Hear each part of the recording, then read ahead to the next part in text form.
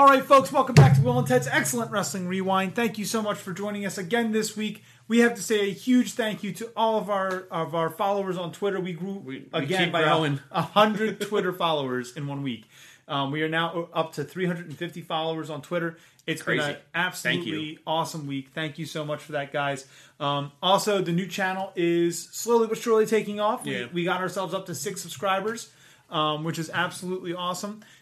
Considering we started the channel not even a week ago, so that's roughly, like 4 or 5 days ago, maybe? Roughly 5 days ago, so it's roughly a subscriber a day. So listen, we're going to get right into it. We have a lot to cover today, but please, before we get going here, please remember to like, comment, share, and subscribe to the channel. Make sure to follow us on Twitter, Will and Ted Rewind. On Twitter. That's all floating across the screen if you're on YouTube. Again, if you're listening to our podcast, to follow us on Twitter, that's WILL, the letter N, TED, WREWIND. That is our Twitter handle. And you can find us at the same handle for our new YouTube channel. So please follow us there and subscribe there if you could. So coming up on the show today, we've got another injury report for you guys, some updates there. We've got some awesome news stuff going on in the wrestling industry. It's been a huge last couple of days in particular. Especially the last day. Yeah, the last 24 hours has been really, really awesome. And then we've got 2 weeks of NXT to cover, 2 weeks of NXT UK, 2 weeks of 205 Live, 2 weeks of Ring of Honor, 1 week of Impact because we covered Impact last week. And then we've got Raw and SmackDown. Yep. So please also keep a lookout for our upcoming videos. We have videos that we're going to be filming a little bit later that are about us. We're going to be doing stuff just to help you as our audience get used to us and get to know us a little bit better. And to know what we like in the wrestling world and what we like, as just regular guys from Philly. Some of our favorite stuff. Exactly. And then we've also got a recap video coming out about Delco Mania that was hosted by the American Championship Pro Wrestling Circuit. They have another show coming up this coming Saturday, which is the 18th of May. And those guys put on a quality show. You know. It's at the Chester Township Firehouse. Yes. And starts at 7. Those guys do an awesome show. We went to Delco Mania. We were highly impressed. Please watch the recap video. You'll really enjoy all the stuff. They gave us free reign to use all of the footage and the pictures, which we will certainly take advantage of. Yeah. We're also going to try and find some awesome pictures of us in the audience making weird faces and yelling inappropriate things. All right, guys. With that being said, we're going to get on to the news. Let's get right in it. So, Dominik Dijakovic out 4 to 8 weeks with a meniscus tear. Yeah, and this comes at a really inopportune time for him because he was just about to start a program with the Dream, and that sucks. But he was able to announce it himself. WWE didn't announce it. Yeah. They let him announce it on social media. And basically he said, he had this little meniscus tear. And it became a big meniscus tear, a big meniscus tear. And so basically he went in and got it fixed. And now he's out 4 to 8 weeks, but he's looking forward to coming back. And I wasn't a huge fan of all of his work. I think that he's like another Vince big guy that we're going to have to get used to, unfortunately, because we'll probably see it for a long time. But I hope that he grows into someone that I enjoy watching. So do I.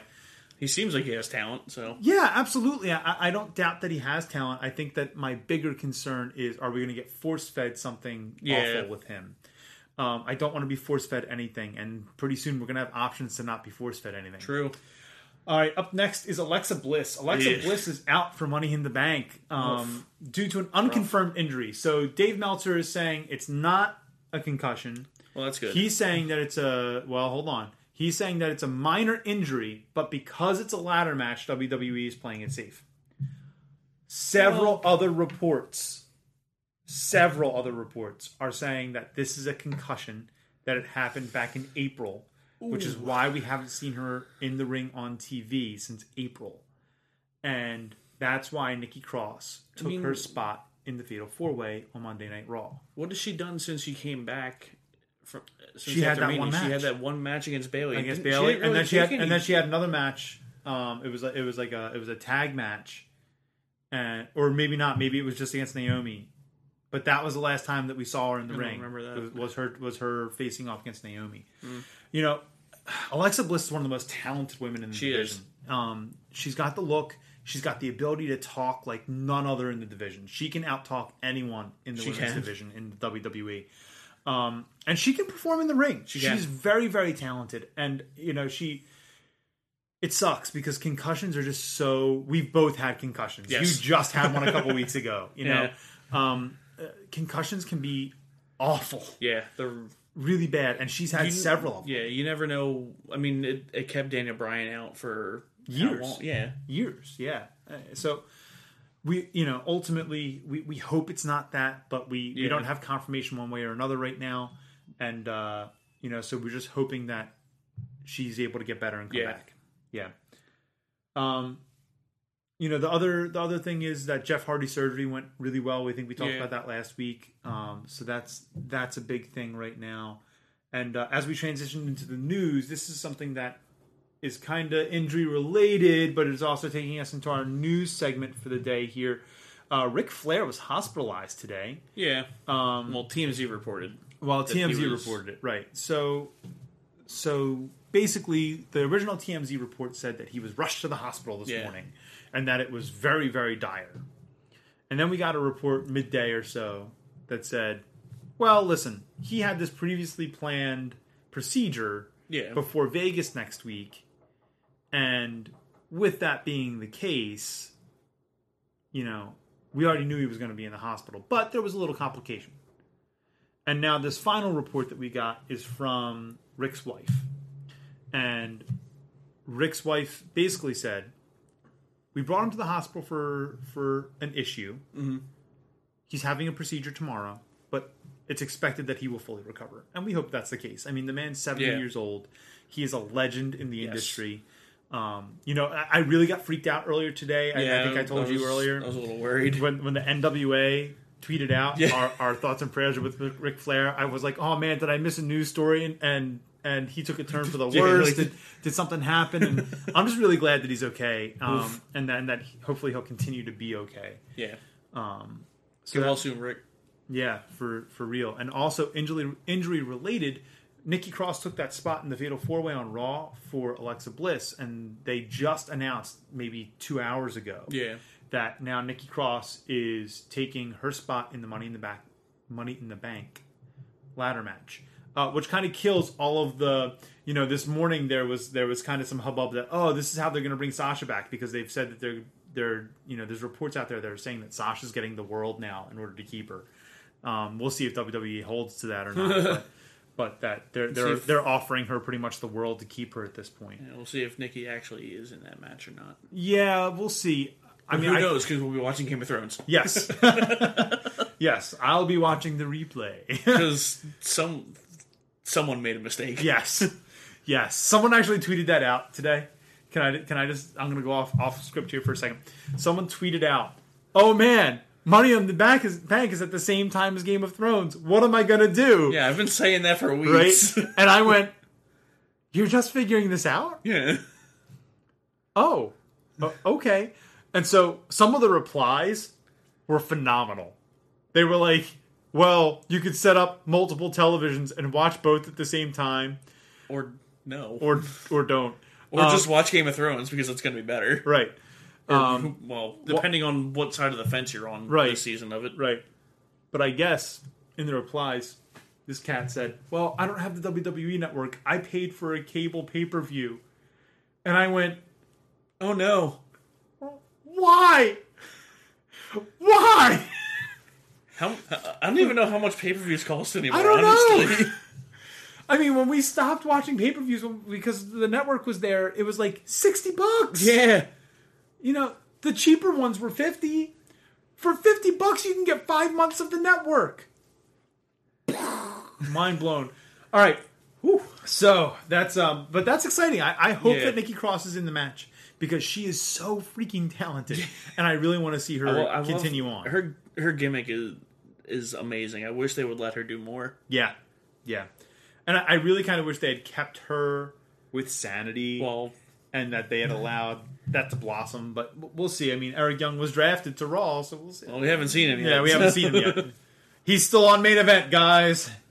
All right, so that brings us up to Booker T. Yeah, Booker T, man. So I guess so. Billy Graham, right after Kofi won the championship, Billy Graham said he needs to take some steroids. He's not big enough to be champion. And I went, oh, Billy, you've been out for a long time, man. Yeah. Right? But then, so Booker T criticized him on his podcast about it, like, pretty hard. Like, kind of went in on him about, like, you know... I don't blame him for it. Right, I know. And it's like, he was talking about the drug culture and how WWE has, like, this awesome wellness policy. Yada, yada, yada, yada, yada. And so, Booker T actually took time on his podcast this past week to apologize to Billy Graham for coming at him. But he thinks that Billy Graham should apologize for insinuating that drug use is okay and steroid use is okay. I mean, so... He's not wrong. It may have been back then. I'm Team Booker. Yeah. You know? I'm Team 5-Time. So, Triple H is apparently... he's pretty pissed off right now from what I've seen. Yeah, and it seems like he's super frustrated. There's been like 4 reports in the last 2 or 3 days where it's been different stories about Triple H. Now, listen, a lot of it's the same story with repetitive stuff, right? Wrestle Talk does it, and then What Culture does it, and then, you know, ProWrestling.com it's all the same people talking about the same situation. Right, but they're just kind of expanding on it and going back and forth. So, originally, I guess it was that Vince wasn't listening to the man, to Paul, right? Which makes perfect sense, because the product's been terrible lately. Yes. And then, so now, the latest report that I read, probably an hour before he came over to film today, was that now Vince is taking too many suggestions from too many people. So he and Paul and the writing team will sit down and go, hey, this is our long-term plan. This is what we're going to follow. And then someone will lean over to Vince and go, hey, but what if we did this instead? That's brilliant! Exactly. And then he goes off on a tangent and does it. Yeah. And it screws the long-term planning. Yep. And so, I guess that's been a big part of what's been happening, what's frustrating. The main issues right now. Yeah, what's frustrating Triple H. I mean, I would be frustrated with that. So would I. You know, if we're developing and trying to put together this long-term, you know, what's the word I'm looking for? Imaginative process for storytelling, and it gets shut down because... Especially, like... You look at what Triple H has been doing in NXT. Yep. And it shows how well he can run a show, and he goes to Vince and it's like a little kid. Look at what I can do. Yep. And the parent just ignores him. Yes. I can only hope that Vince will retire when the XFL comes to fruition. Now, every report says otherwise, and he says it's not going to happen, but we can only hope. The XFL. Yeah. Listen. Not only does he not won competition in wrestling, but he's going to try and compete with the NFL. Yeah, Good luck. Yep. You tried it once, it didn't work. Yep. Okay, so I've got 2 little stories, and then I've got 2 big stories, but I think I'm going to break them up a little bit with some higher fire stuff that's going on. Yeah. So the 2 little stories first. First of all, Kevin Owens said in an interview that was posted on WrestleZone today, that or maybe yesterday, that he went home during WrestleMania. I mean, he wasn't being used, so I get it, but basically what he said was, you know, if you're not going to use me, I'm going to take that personally, and I'm going to go home and watch with my family because I can't sit in that arena and do nothing. And I think that really speaks to the sentiment that a lot of talent has right now. I don't blame him. Right, I don't blame him at all. I think that he's absolutely right, but I think that that's a big part of what we're seeing with the WWE locker room right now, and that's why so many people are displeased with what's going on. I mean, when's the last time you've seen Rusev or Shinsuke on SmackDown? Couple weeks. Yeah. Yep. By the way, did you see Rusev's hilarious tweet about Seth Rollins and Becky Lynch making it official? So for those of you who don't know, Seth Rollins and Becky Lynch made it official because Becky and Beth Phoenix were chirping back and forth with Edge, and they said, "Oh, we bring it," and Beth Phoenix said, "Are we bringing our men into it now?" And then Becky said, "Well, hold on, I'll ask." Let me check. And then she tagged Seth Rollins. And Seth's like, and then WWE confirms it on their website, right, with a picture of them kissing. Well, Rusev, who got huge heat for announcing that he and Lana were engaged, Now, listen, they were in a storyline where she was not with him anymore, and she was with Dolph Ziggler. I get where creatively that rubbed people the wrong way. Yeah. But, we all know that these people have lives, folks. Yeah, it's not... Kayfabe is kind of dead. Yeah. It's kind of dead. It's not a secret. Right. We all know that The Undertaker's not a dead man. Yes. Like, it is what it is, But ultimately, like, what he tweeted out was, hey, I wonder if Becky and Seth will get in trouble with the emoji. And I was like, oh. Okay. Well, shots fired then. Wow. I guess it's something you can do when you're not on TV for 2 weeks. When they're not using him, he's got time to move those thumbs on Twitter, man. It's crazy. His tweets are hilarious. I know. I love following Rusev on Twitter. I really do. All right. So, another small news story. Not really even a news story, but just something that is noteworthy, really. Y2J is getting in shape for this show next week, man. Obviously, AEW does not have a wellness policy because I don't know anyone that can get in this good a shape this fast. Because 2 months ago, we saw this man have a keg and then calling out Brock Lesnar for having a keg, but he had one too. He's also on tour with Fozzy right now too. Yeah, so they'll be in Philly this weekend. Actually, will they? Yeah, they're playing at the MMRBQ. That's cool. Yeah, that's really cool. But man, the picture that he posted on Instagram and Twitter, he's shredded right now, man. The abs are back. Nice. We no longer have Chris Kegaro. I said that wrong. Chris Kegaro. It's he's back to being Chris Jericho, man. He's in good shape. And speaking of AEW personnel, AEW just hired 2 people that are really high caliber people. They hired Jerry Lynn as a coach, so he's going to be kind of like a producer and ring coach. Okay. That talks about, that walks the wrestlers through matches and gives them pointers and stuff like that. That's cool. And then it's not on the script, but this came out yesterday. They hired Earl Hebner, the most controversial referee in wrestling history. Man. I mean, wow. These guys are they're stacking this thing, man. They want to take it to WWE. Apparently. I mean... Listen, several people are done with WWE right now. Yeah. So while they're keeping people like Luke Harper to their contract, and we haven't heard much about Sasha, although we've heard that she's being offered the world by WWE, and we'll see if they follow up. Whatever the world is at this moment, apparently she's being promised big things in order to keep her there. We'll see if that. We'll see how long that lasts. Yeah, we'll see if the boss is actually back on TV anytime soon. It's been a month. So, in addition to that, it looks like Lio Rush is finally going to get his wish, and he's going to get released from the WWE. He's being rumored to be allowed out of his contract. Well, that's what he wants. Yeah, I agree. However, I guess it came at the tail end of an altercation with Mark Henry backstage. If I'm Lio Rush, this is the last person I'm going to get into an altercation with. That's what I was thinking, too. But Mark Henry's got 300 pounds on him. Yeah. Or at least 300 pounds. I don't know. Maybe. Oh, my God. I mean, why would you pick a fight with Mark Henry?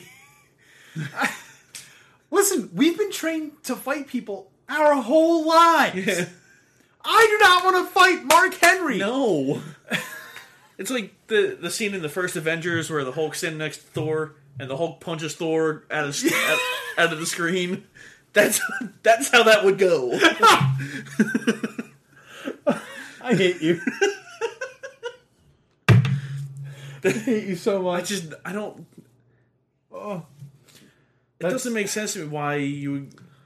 I mean, I don't know what the situation was. I guess Mark Henry tried to give him pointers, like, "Hey, man, this is what you need to be doing in the locker room to be successful." And Leo did not see a point to that. Like, he wouldn't get water for the main card talent. You know what I mean? Well, that's what you do when you're down here. Yeah, and stuff like that. Stuff that in every business, no matter what you're in, you get knocked down a peg, you pay your dues, you work your way up. That's what we do in our class. I have to cater to my seniors. That's right. See what they want. Like if they need anything, yep. Or if we need to go get a kicking pad or a shield or something, I go get that because I'm the junior. Right.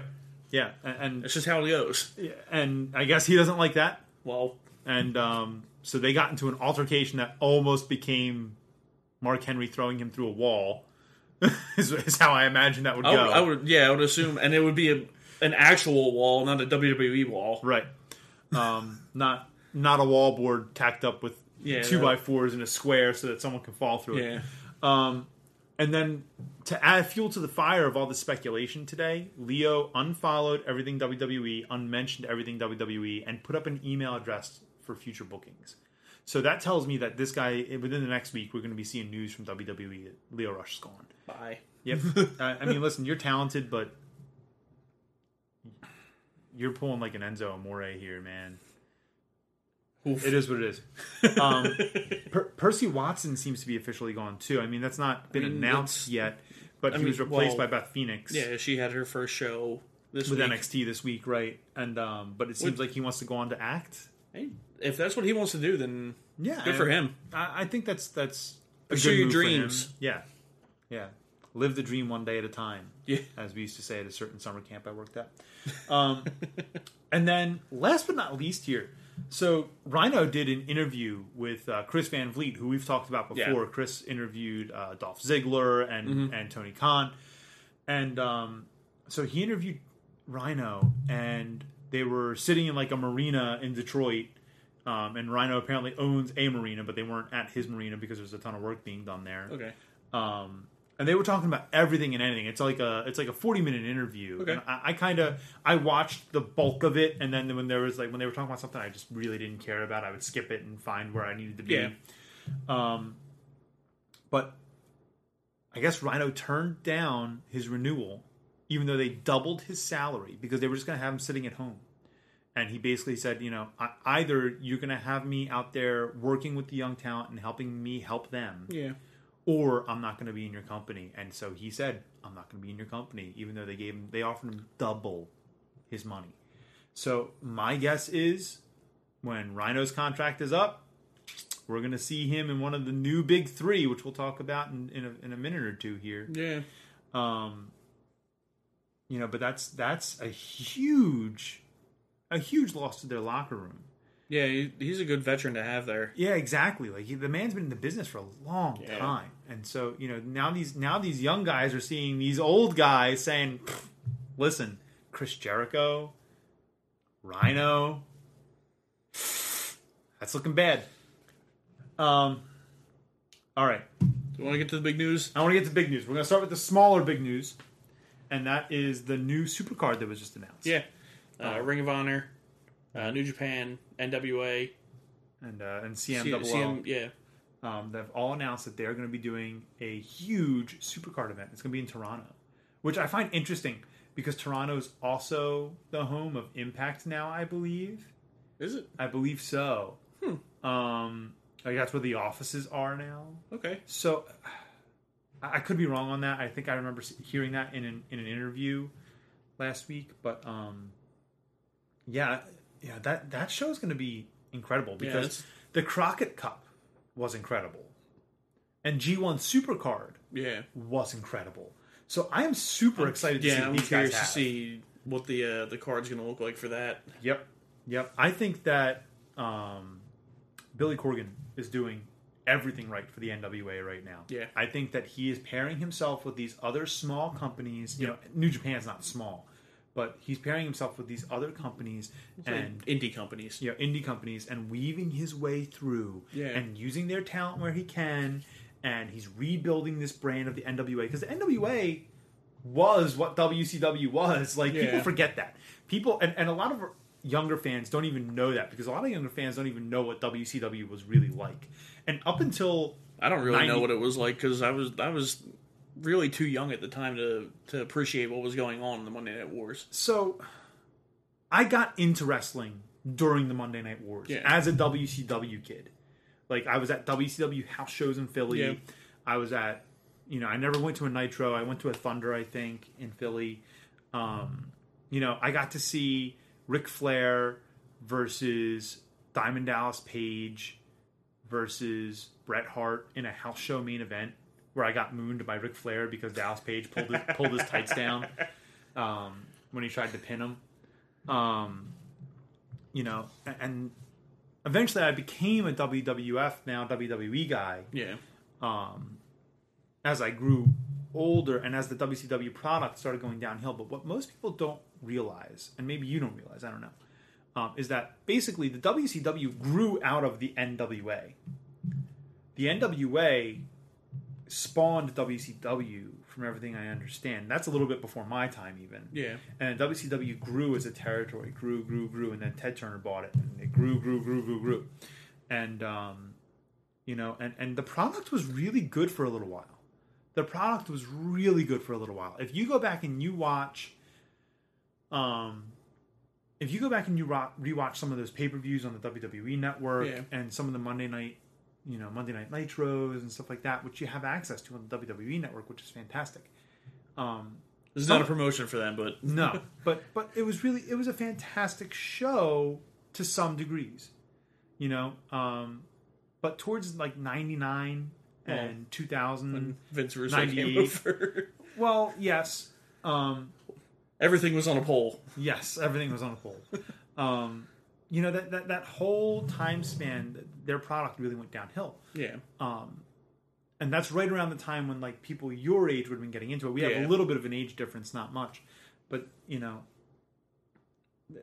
NWA was this huge thing, and then they lost WCW, and they lost their people to WCW, just like the WWF did, and so then it became crippled, and then it reinvented itself as TNA, NWA TNA. That's how TNA started. And now that's, then they dropped the NWA. And then, the TNA title for a long time was the NWA title. Yeah. And then they got dropped again as TNA started to take off. And then TNA fell. Yeah. And then it took off. And then it fell. The rise and fall. Yes. Anyway, long story short, I think that Corgan's doing everything right by the NWA right now. And I think that there's a lot that can be said for everything, for his passion for the business and making these correct decisions. He brought back the Crockett Cup, and he's working with these other companies, and that's great. Yeah. All right, big news of the day. I'll let you announce it, sir. AEW has a TV deal on TNT. Like I said a few weeks ago, that was just a rumor. Yep. It is absolutely 100% official. It has been announced. So get this. TNT is picking up the production costs. Yeah, that's the crazy thing. Right? And it took the WWE like 20 years to get that. Yeah, and then on top of that, they have the AEW has a fantastic advertising deal with these guys. So that's telling me that Turner Media wants revenge 20 years later, right? And B, that AEW has something up their sleeve. Yeah. Now John Moxley was kind of spoiled as maybe being at the big event next weekend, and AEW has their big Double or Nothing pay-per-view next weekend, which I'm a little bit disappointed in the price, by the way. Like, listen, I understand they got to make money, but it's a $60 pay-per-view for a company that just announced their TV deal. Yeah. So that kind of irks my soul a little bit.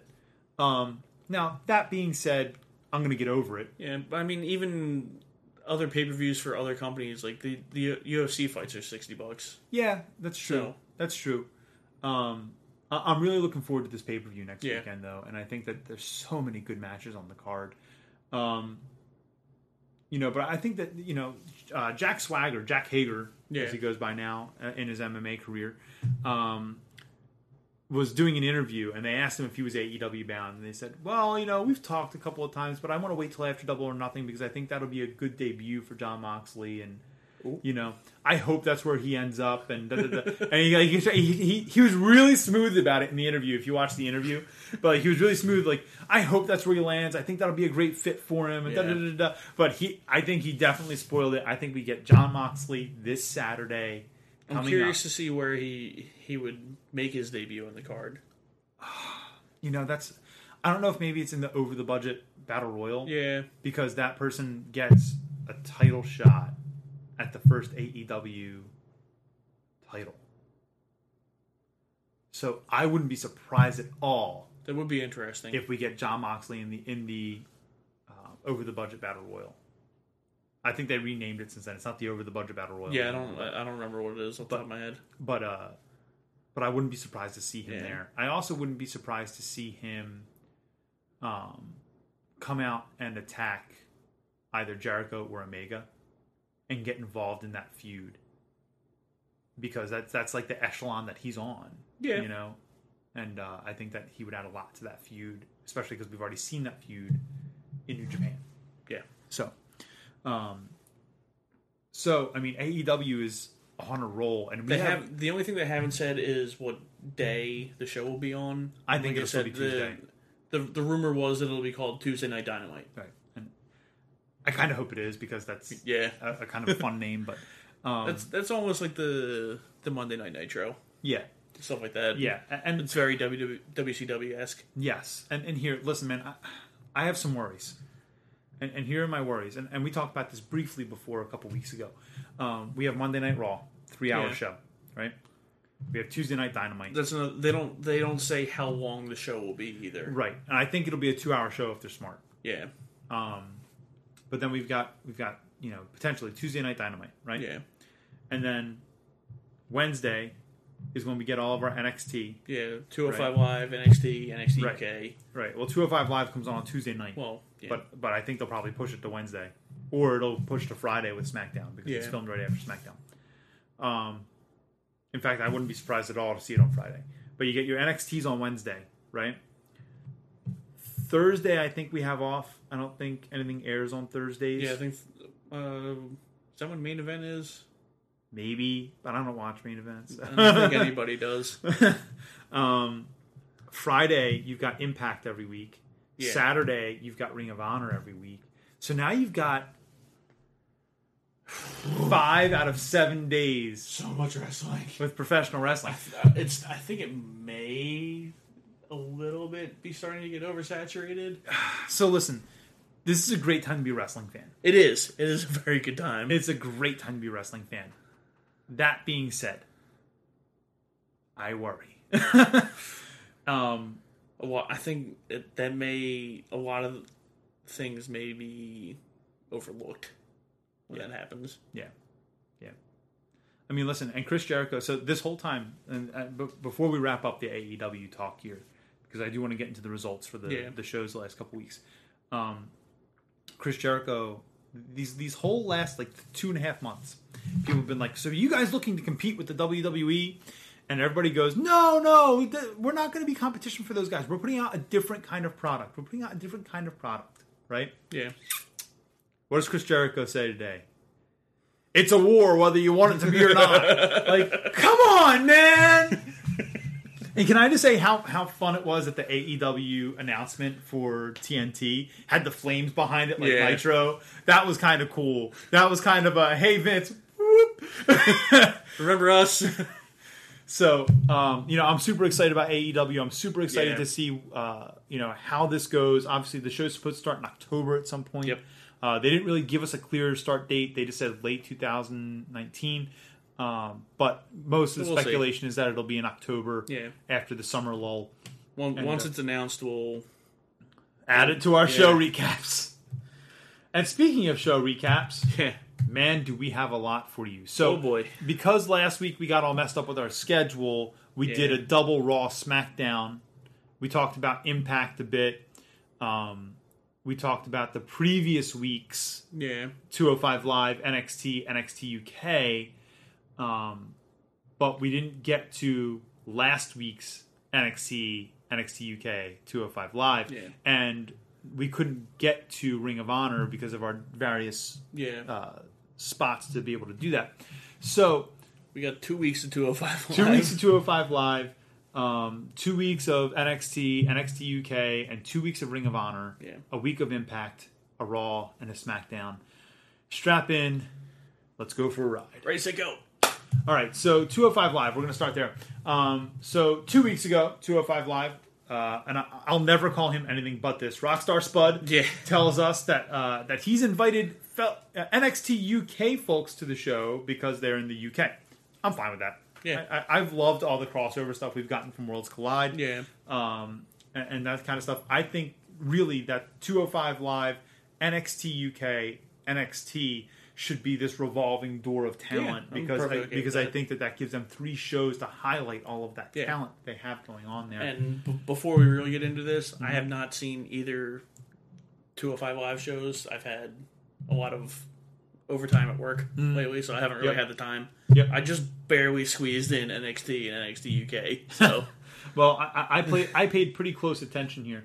So the first thing that we got 2 weeks ago was we got a fatal 4-way match: Humberto Carrillo, a returning Jack Gallagher, James Drake, and Mark Andrews.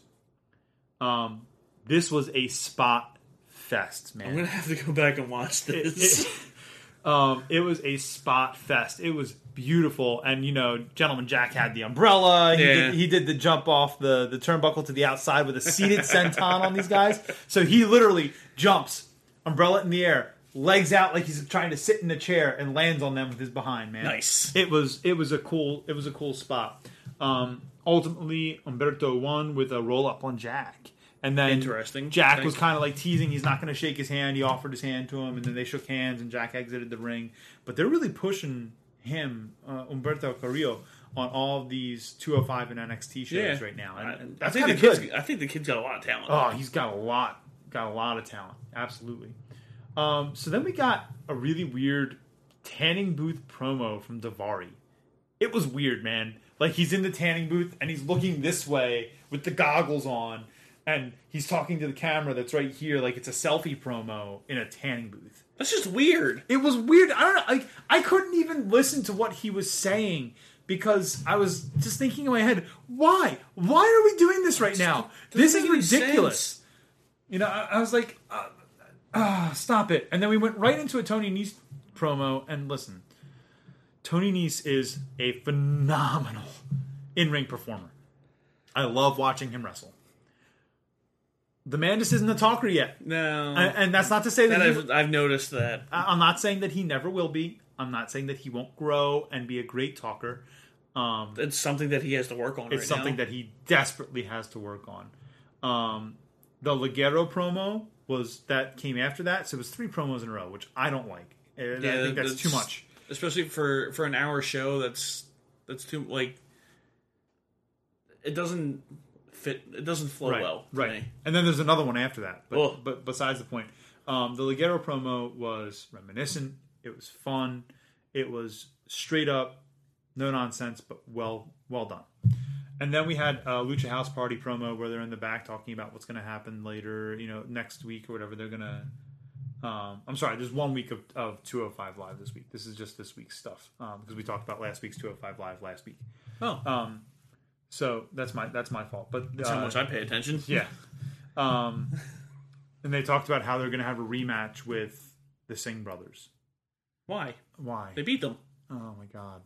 Oh, and listen, it was really poorly done promo, and it's like the 3 of them, and the camera's like up here, and it's like a selfie shot, and I was like, what? Not a fan of the selfie promo. No, and I'm not a fan of 4 promos in a row on a show. It's just it kills the mood, man. But then we got Tony Nese versus Ligero. It was a high impact match, man. I'm gonna have to go back and watch this. If for no other reason because Ligero's our boy on Twitter. Yeah. But it was a high impact match. Lots and lots of really fun spots to watch. I really loved Tony Nese. At one point, Ligero had Tony Nese's right arm in some kind of hold, and Tony Nese legit curls him up into a power bomb and then bombs him into the corner to set him up for the running Nese. Nice. And it was just really, really cool spot.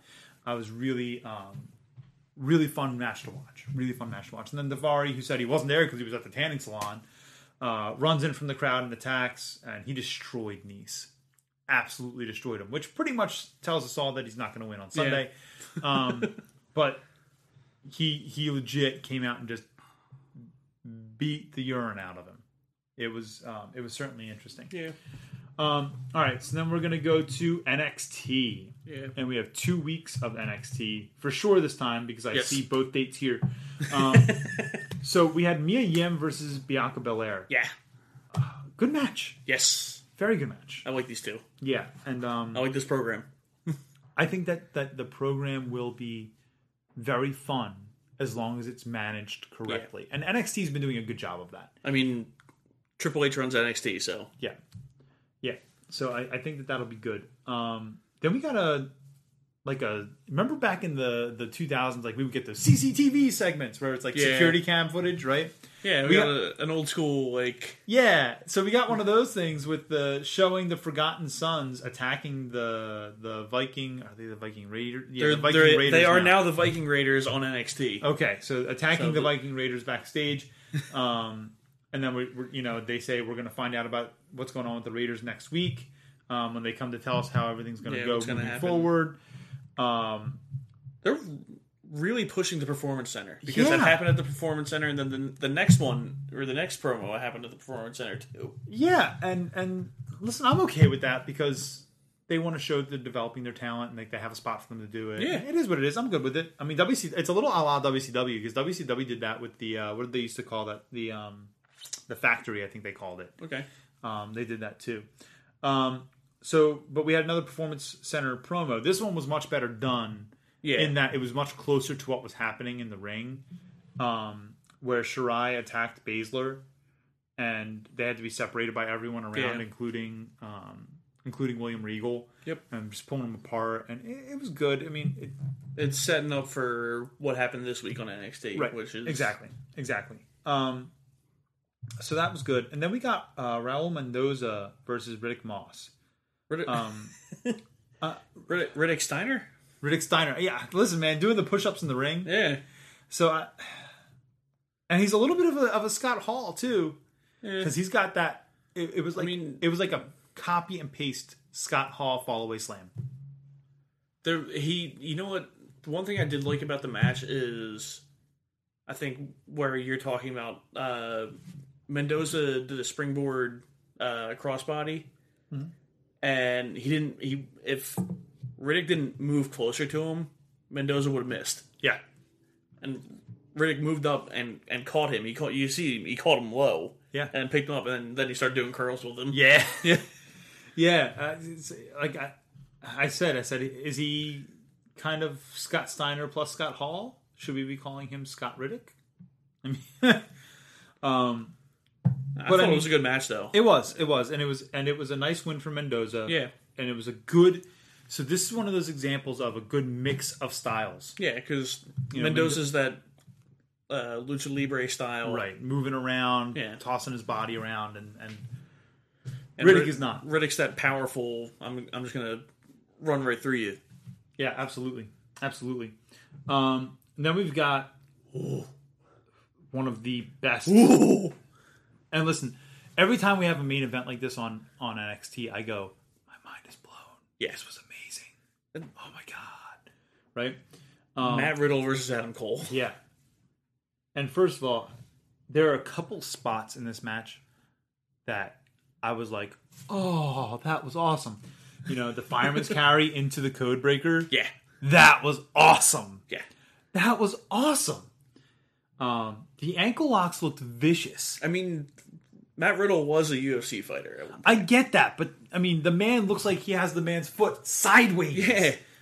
Angle never had it looking like that. No. Shamrock didn't have it looking like that. The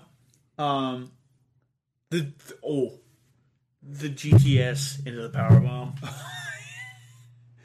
Oh man! And then it was into a knee lift from there. Yeah. Oh my god! It was just, Matt Riddle pulls out this great win after Roderick Strong comes out and tries to help Adam Cole, but he has nothing to do with the finish. Yeah, he actually got kicked by Matt Riddle.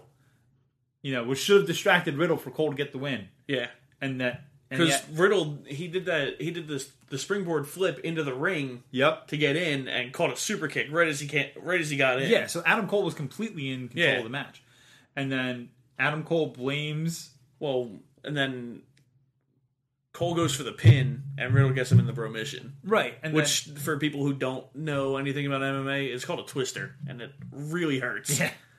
Yeah, and, and then Cole taps out, and then he blames Roderick Strong, and I'm like, yeah. Listen, I'm not a huge fan of the lack of continuity and what's actually happening on the show that just happened 10 seconds beforehand. Simon Miller complains about WWE not having like long-term vision and expecting fans not to remember things like a week out. Dude, this happened 10 seconds before he started blaming him. Yeah. And on the way up the ramp, he's like, every time he comes out, I lose. Is it a coincidence? Listen, man, you had that match well in hand. Yeah. This was on you. This doesn't make sense. Maybe Triple H was on vacation. I don't know. So that was the end of that week. And then right into next week, it starts with the Viking Raiders coming to the ring, starting the show. Mm-hmm. And they feel that no one in the tag division can compete with them. So they plan to just relinquish the tag titles and move on to Raw. Interesting. So they call out William Regal. Mm-hmm. Regal comes down. They physically hand William Regal the belts. Yep. And then the Street Profits music hit. I love the Street Profits. They are awesome. I love their shticks. Were like, man, did you see all my CD play? Yeah. Oh my god. They're like the more talented Crime Time. Ooh. So Street Profits come down and they say, look, we want one more shot at you. And then they say, we want one more shot at the Viking Raiders, if that is your name. So poke the bear. Yeah, poke the bear. So the Raiders look at William Regal, they grab their belts and say, make the match. And that's the main event for the night. Okay. So later in the show, we're going to get Street Profits and the Viking Raiders. Which will be another awesome match. Yeah. Because they're all super talented. I'm a little bit concerned with the Undisputed Era's storyline. Yeah, based on what we saw last week. It's a little funky. So they showed a promo showing the end, what happened after they got to the back, where there was a lot of bleeping out, which I thought was interesting. Okay. I was like, whoa. There's that edgy product Fox is looking for. But at the end of... So it was Cole and Strong yelling at each other when we said there was a decent amount of bleeping out. Right. But that ended with Roderick Strong taking off the Undisputed Era shirt and the armband and handing them throwing them at Adam Cole. And he walked out. So... But then on this episode of NXT, they were doing a promo outside of the arena, and it was just Adam Cole, Kyle O'Reilly, and Fish, and they're talking about the situation. And Adam Cole's like, "Look, I don't know what's going on. We haven't seen Roddy in a week." And as you're watching this promo, you're seeing people behind them running in the back towards like I don't know where they're running, and out from behind the corner comes Roderick Strong, and there's people still running past Strong or past where Strong came from. So all right, what's going on here? And Strong comes up to him and goes, "Look, I took the week to think about what happened, and you're right. We're stronger as a group when all four of us are on the same page." And he hands Adam Cole a bloody flip flop. He goes, "Your Matt Riddle situation is solved." I'm like, what? Did he chop off his foot? I don't know. Okay. All right. And that was so... Listen, 2 and 2 together means he attacked Matt Riddle, but the bloody flip-flop didn't make any sense to me. So I'm really getting concerned with... So this is reminding me of like mid-2000 DX. Yeah. Like, are we in DX or are we not in DX this week, guys? Like, yeah. This is really... And the thing is that Triple H was part of that. Yeah. You know? And so I have worry that it's going to get to that point. All right, so then we had... so right from there, we went into Keith Lee versus Cesar Bononi. It was a little bit more than a squash match. It went on for a decent amount, but Keith Lee did a lot of the work. Okay. And I love Keith Lee. Keith Lee is awesome. Especially I like his finisher itself, because it's a sit out last ride, basically. Right. But I also love the name because it's the Spirit Bomb, and I'm a huge Dragon Ball Z fan. It is what it is, man. I mean, in a world where professional wrestlers have gaming channels, I love it. It's all good, brother.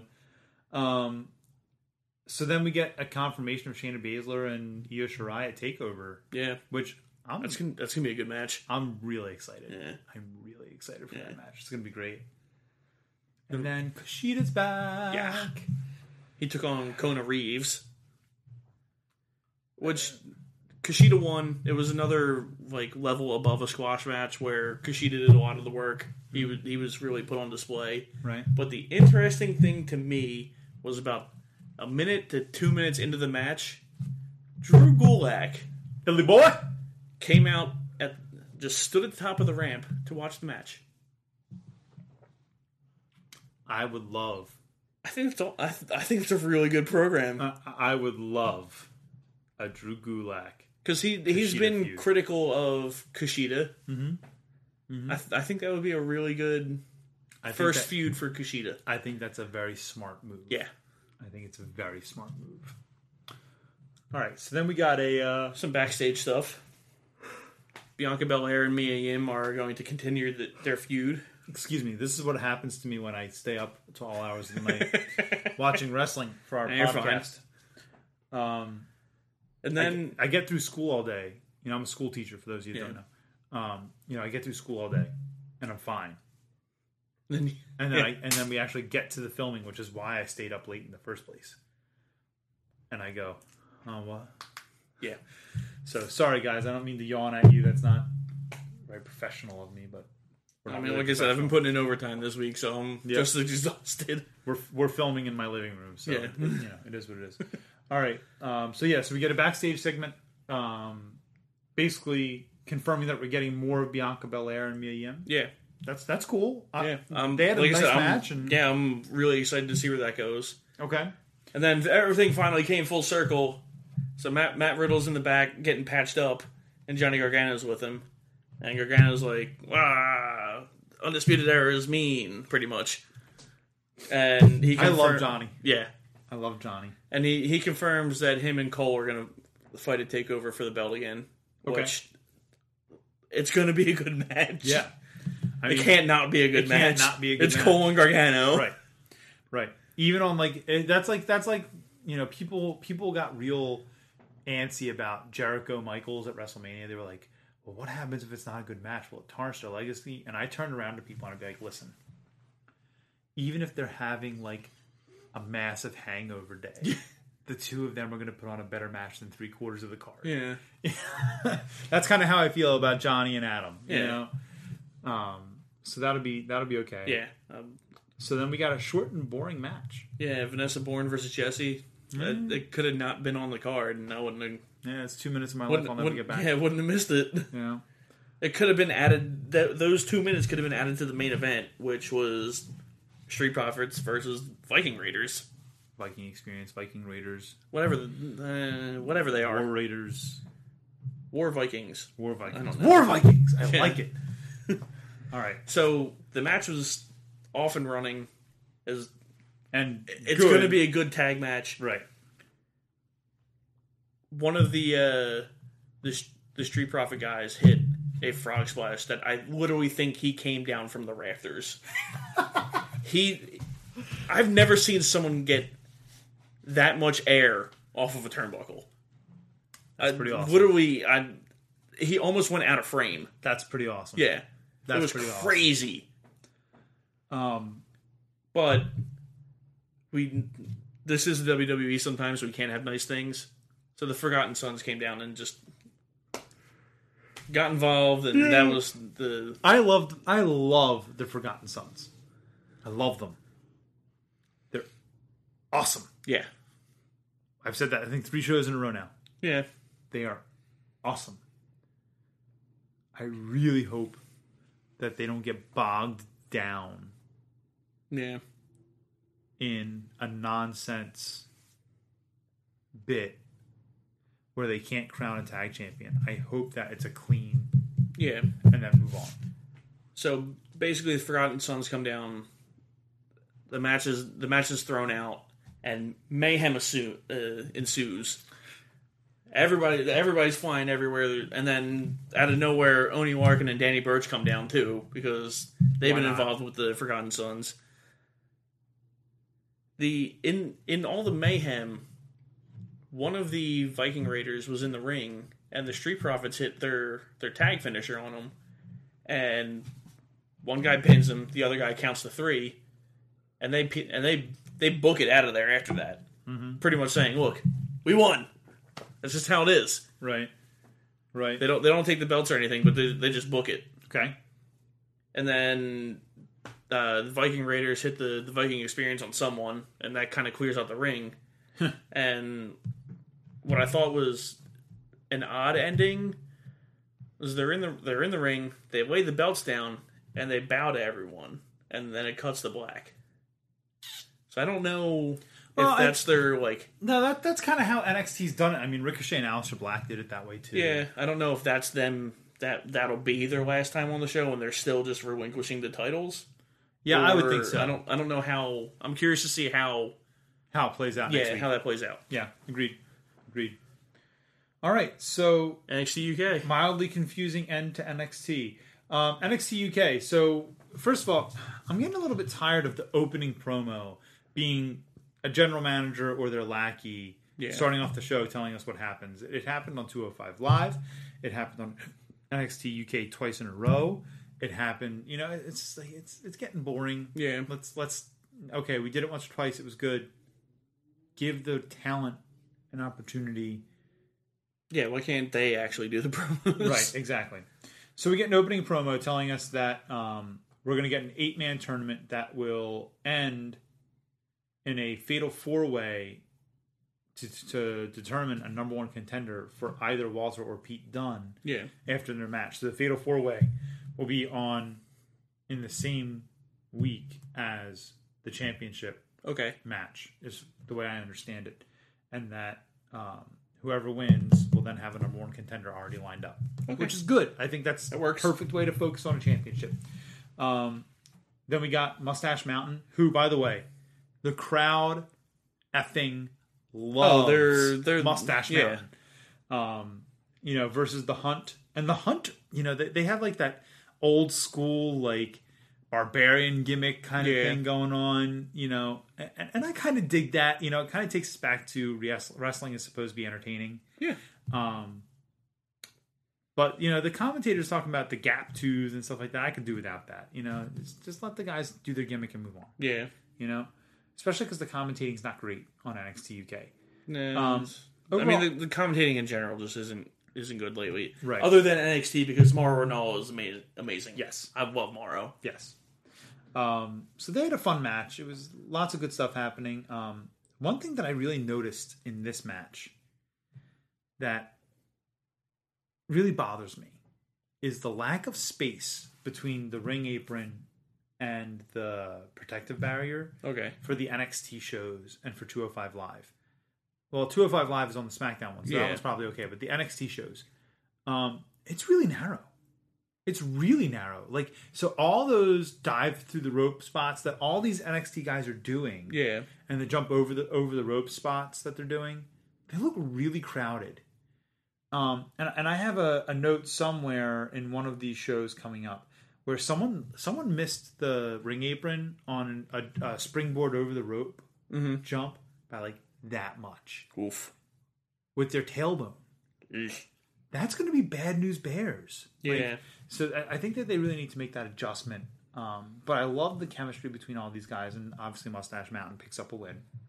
And then we get breaking news, and then we just get our cameras are backstage, and then it shifts to a camera, and we see Amir Jordan, who they didn't name initially. So I was like, some guy got hurt in my notes, But Amir Jordan was attacked and injured, and we get no commentary to talk us through it. It's just Amir, he's supposed to be in a tag team match later in the night to for the tag titles, and you just see his partner carrying him into the trainer's room, and that's that. And we don't get anything else. There wasn't nothing. Not much. And then we get to Joe Coffey versus the Mod Father in the first qualifier for that fatal 4-way match. Yeah. Coffey, they were in Scotland here. Yeah. And so Coffey's the homeboy. And he was really huge over. It was a good stiff match. Coffey goes over. He wins. And then they try to do, he and his whole stable, I forget what they're called off the top of my head,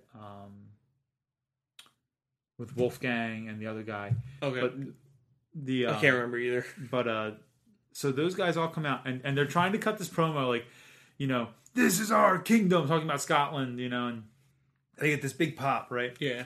And then they go, no, you don't understand. This is his kingdom. It's his kingdom. It's my kingdom. It's not yours. Like they're trying to get heat, and the crowd just goes, yeah! Like they're just they should know that they're in their hometown. They're not going to get heel heat. And how often do you get WWE shows in Scotland? You know what I mean? So it's like, they were just like they were totally, the crowd is totally ruined. Like they were trying to get this heel heat, and the crowd was just not having it. They're like, nope, we love you, Coffey. Like, oh man, it was perfect. And just in general, UK crowds are just they're bonkers. I love UK. They're bonkers. UK crowds. Yeah, absolutely.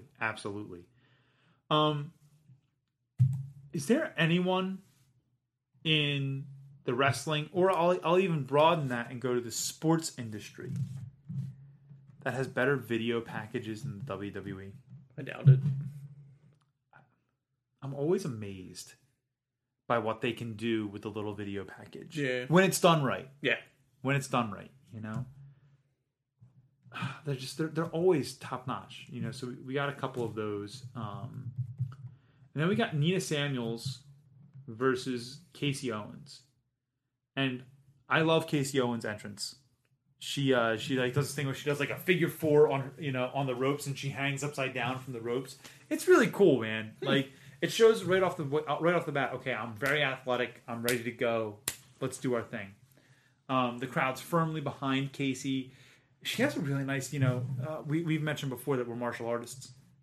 And so I really pay attention to kicks a lot because we're Tang Sudo practitioners. It's a kicking art. It's a kicking art. So I really pay attention to people's kicks. And she has a really nice turning back kick. Right. I wish that it had gotten more extension. Yeah. But just, based on the way everything was working, it was beautiful. It was really nice. And what I really liked about this match is that it told a story. Yeah. The focus was on Samuels focusing on Casey's lumbar spine and the low back. Mm-hmm. And it ended with Samuels going over, and her finisher looks great, but I worry it's going to kill somebody one day. It's like an attitude adjustment onto your knee with the back of their neck. Yeah. Like, listen, I'm sure you've probably trained that match, or that move rather, a million times, and you're probably very proficient at it. And I hope that I'm wrong. You just never know. But there have been so many neck injuries in professional wrestling, and that move just... Unless you got a neck like Brock. Yeah. Unless you're like one of those, and New Japan Dojo guys that come out that have like the necks of steel because they do nothing but train their necks for months at a time. I really worry about that. Post match, we get Samuels doing a post match promo, running down Toni Storm, talking very, very much so about her family. It was pretty effective. Yeah, it's pretty effective. Mastiff Dave Mastiff will face Wolfgang. Next week in the qualifier for the Fatal 4. It was really quick. It was easy. Yeah. It was almost like a little press conference. Yeah, with all they had all the different WWE microphones there and NXT microphones. Which I actually kind of enjoyed that because as a sports fan, I'm used to that more than right. Which kind of leads me to believe, are they talking about making it a more sports-like product? Well, I forgot to say this earlier, but on NXT this week, Mauro Ranallo made a lot of references to wins and losses. Yep. And that's been the big thing with AEW. It's all about wins and losses. It's going to be a sports-like product. I'm kind of looking forward to. Sorry, table moved on me. I'm kind of looking forward to seeing how WWE adjusts their product. Yeah. Based on what we're getting from AEW. But that being said, it was like a little press conference. Yep. He said his thing. Yeah, it's going to be a match. I'm coming after you. Yeah. Rah, rah, rah. Okay, guys, anything else? Good. Cheers. And he walks away. Yeah. And then Kaylee Ray comes in and interrupts and says, hold on, you guys come back to me. No, nobody wants you, talking to Mastiff, right? Nobody wants you. Listen, I'm coming after Samuels because I want my title shot. About that, yeah. She's the one that wants Tony Storm, but right, exactly. She doesn't think Samuels has put her time into right, which I think is very good. They're showing development of the division. Everyone going towards the title. It's a continual storyline. Hey, continuity is something. Yeah, right. It's amazing. Yeah. Who'd have thought? So then we get a commercial break, and the only reason I even talk about this commercial break is because they showed this promo for the Triple H Road to WrestleMania special. Yeah, it looks really good. It looks amazing. I can't wait to watch it. Like, I'm such a nerd for behind the scenes stuff. Like when I read a book, and I get really invested in a character, I want like a separate book about that character's backstory. Like that's the guy that I am. Yeah. So that and like TV shows, I desperately want to know as much as I can about each character. Yeah. Like so, I'll go and find like the Star Wars universe. Like I go and I read all that stuff. Yeah. You know what I mean? So I really like this. Really interests me. I can't wait to watch it. All right, and then we get the grizzled young veterans who it turns out attacked earlier. Who knows? But no, they pretty much say that it happened and that they were the ones that attacked Amir Jordan. Amir Jordan, right? And so Amir Jordan was supposed to be teaming with Kenny Williams. Yeah. And they say, well, everybody can just go home. There's not going to be a match. Amir Jordan's hurt. Yada, yada, yada. Kenny Williams comes out. Listen, I've got more friends than just one. I've got mates. And Supernova, Noam Dar comes out. And he's the partner for the tag match. Yeah. It's good to see Noam Dar back. Yeah, it was very good to see him back. First thing I have to ask is, what the heck is with these Scots holding up the shoes? Yeah, I don't know what that is. I don't get it, man. Like, I was like... I'm sitting over here and I'm looking it up on my phone as I'm watching the show. I'm like, why do Scottish people wave shoes? Yeah. and if anyone knows, please let us know. We're curious. Yes, we would love to know why that's a thing. So we see a really nice match. There was this really nice drop kick spot. Yeah. Where like it was like drop kick, drop kick, drop kick, drop kick, and they all hit a drop kick on each other right in the face too. Yeah. Like it was beautiful. The Kenny Williams. Yeah, this is what I was talking about earlier. Yeah, Kenny Williams did this springboard senton where he went corner to corner, same side ring. Yeah, corner to corner, springboards over the ropes and does a senton onto the grizzled young veterans on the outside. Yeah. But he literally misses the ring by this much. Oof. Like we're talking like hairs.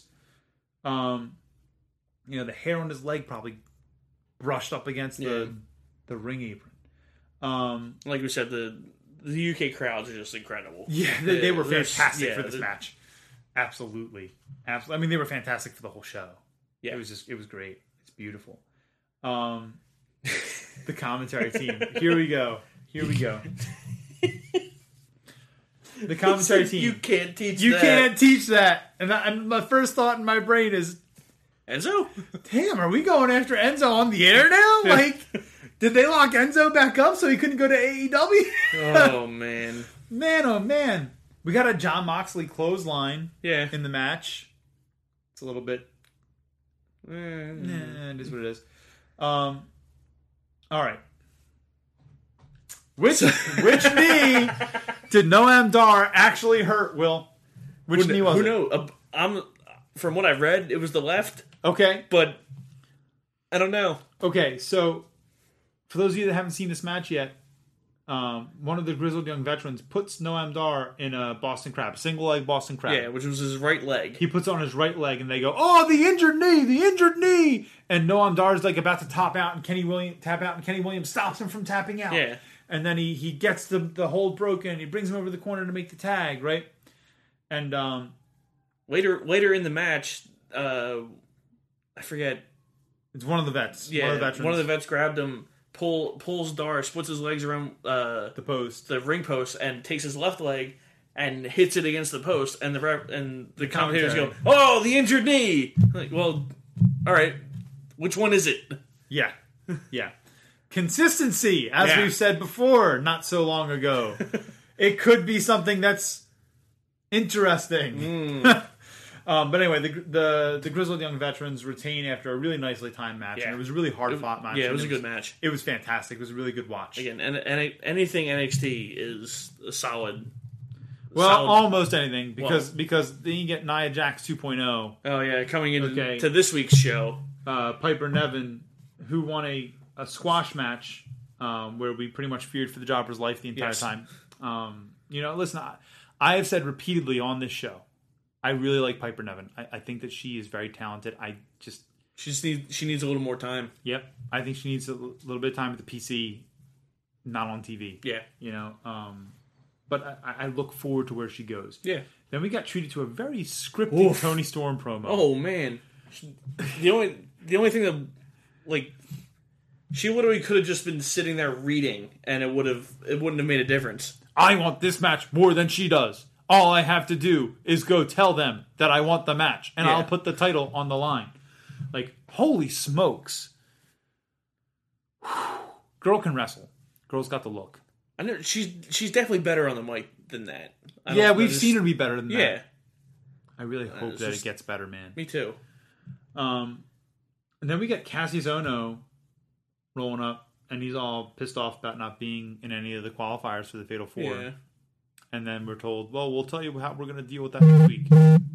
Sorry about that. So that's a little... Yeah, it is what it is. I mean, Cassius Ohno, what did you do to earn it? You just lost to Kushida in Kushida's debut. But I mean, on NXT UK, he did beat Ligero. That's true. That's true. Why are they jobbing out our boy? I don't know. I mean, it's not really a job out. I mean, someone has to lose. Yeah. But it was a 15-minute match. But I mean, why are they... We want Ligero to win, man. Yeah.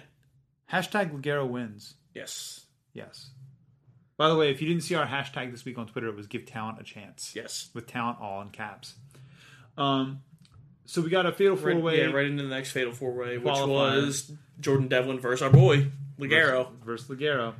And so we affectionately, because we think Devlin is very, very talented, but we have taken to calling Devlin SpongeBob Squarehead. He does have a very square head. He does. If you're watching and you get a shot straight on of his head, it is very square. Yes.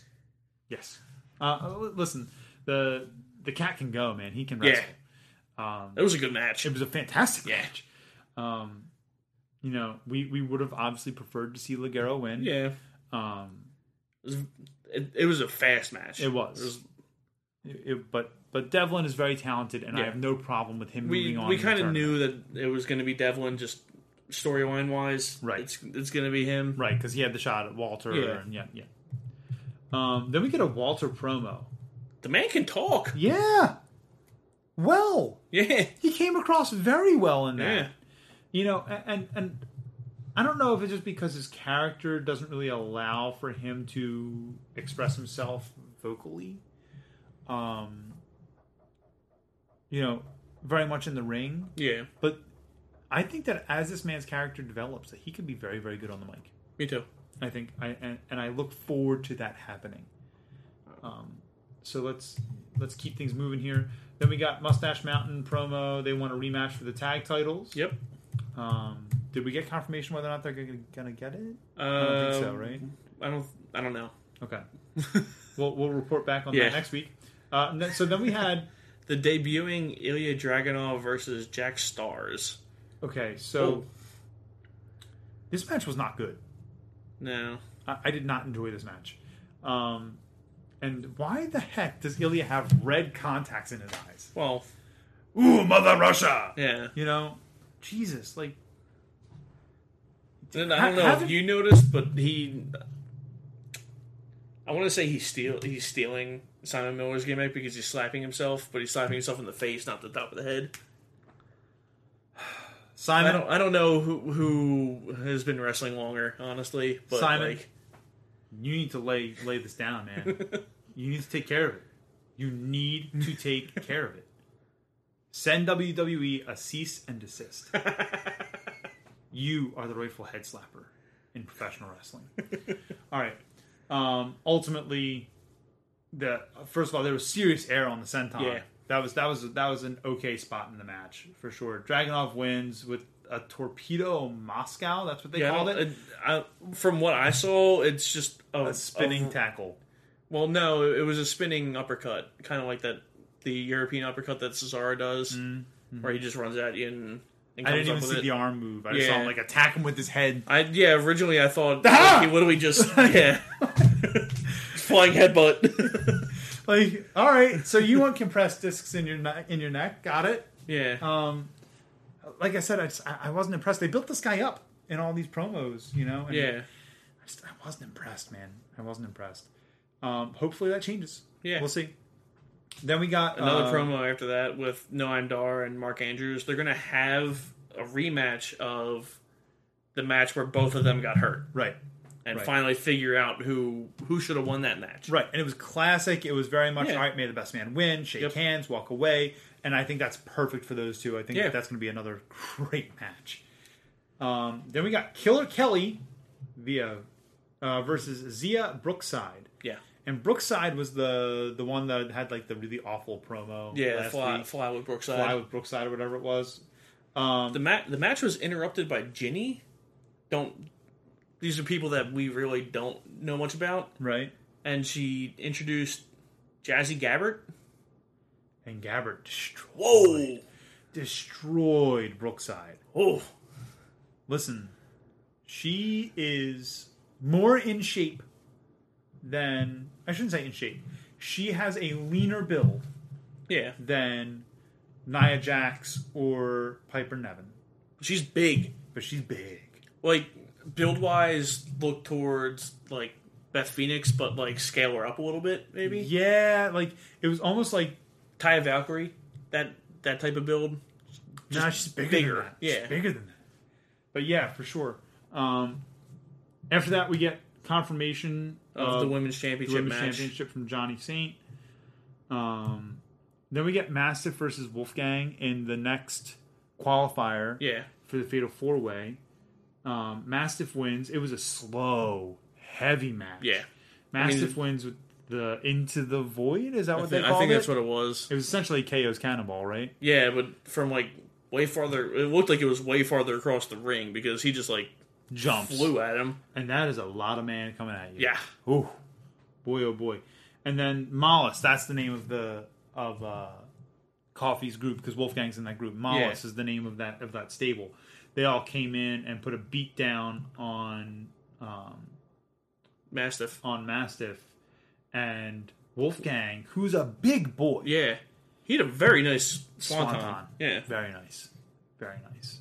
All right. Let's keep it rolling right into Ring of Honor. Yeah. So we got 2 weeks of Ring of Honor for you. So first of all, what you have to know about this is that Ring of Honor is about 3 weeks removed from the Crockett Cup at this point. Yep. And they are rolling up to, they had this big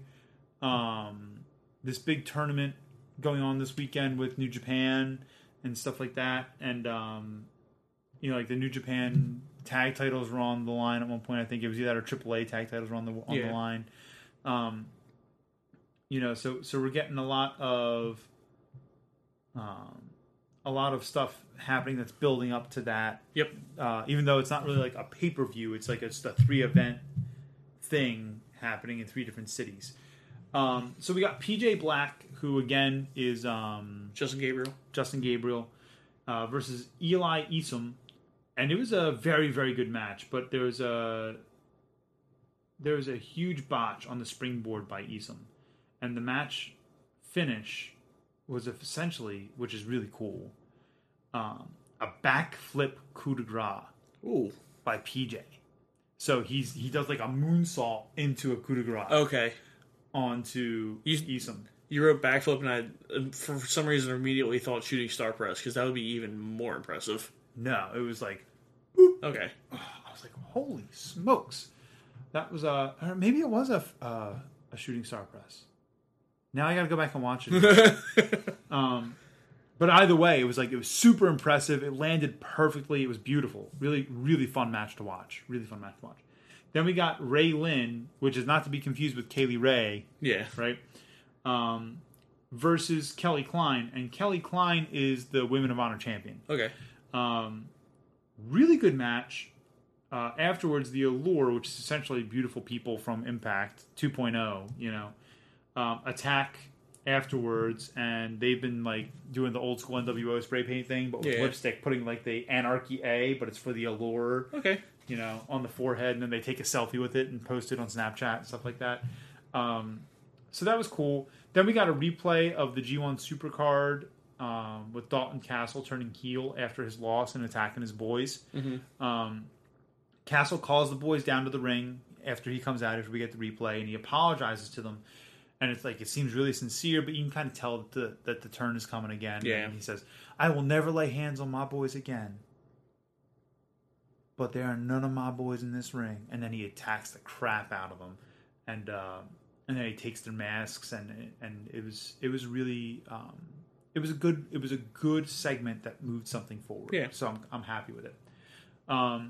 We got the Kingdom versus the Lifeblood. And so these are two stables, right? And we had an awesome, absolutely awesome double team, double camel clutch by the Lifeblood. So what they did is they had these guys locked together by their legs, had their ankles wrapped around each other's calves. Okay. And one of them was belly down, and the other one was up. And right, so it was almost like they were doing a what's that move called where they wrap and they reach down. I have no idea. I forget what it's called now, but it was almost like that, right? And then they got them both on their stomachs and did a double camel clutch while their ankles were locked in like that. It was a pretty cool looking spot. It was a pretty cool looking submission.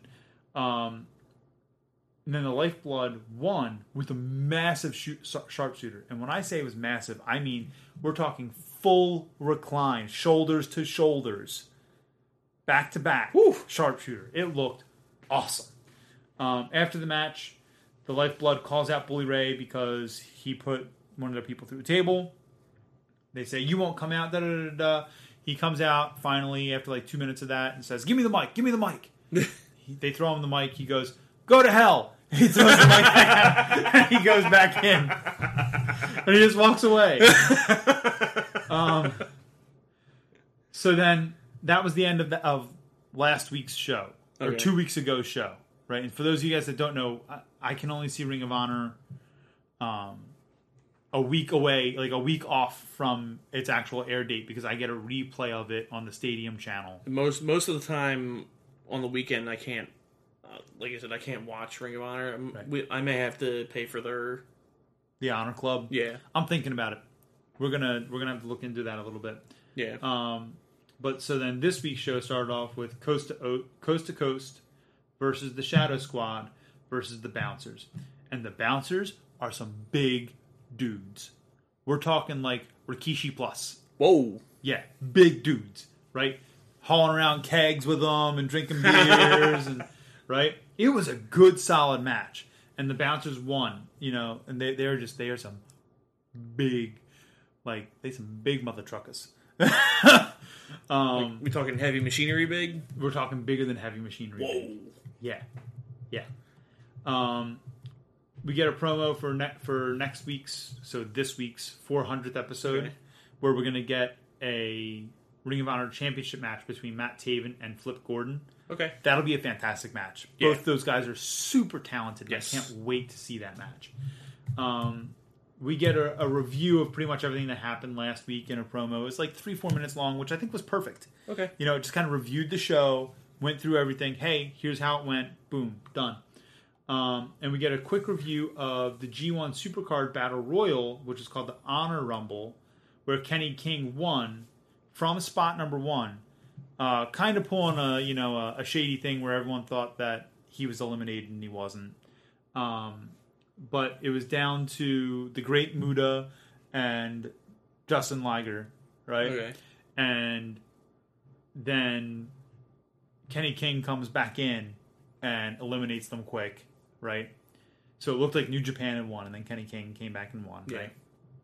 And then we see the Muda, the Great Muda, hit him with the red mist. Ooh. Right? So then Kenny King comes out, sunglasses, the blind man's cane, girl on his arm helping him with the stairs.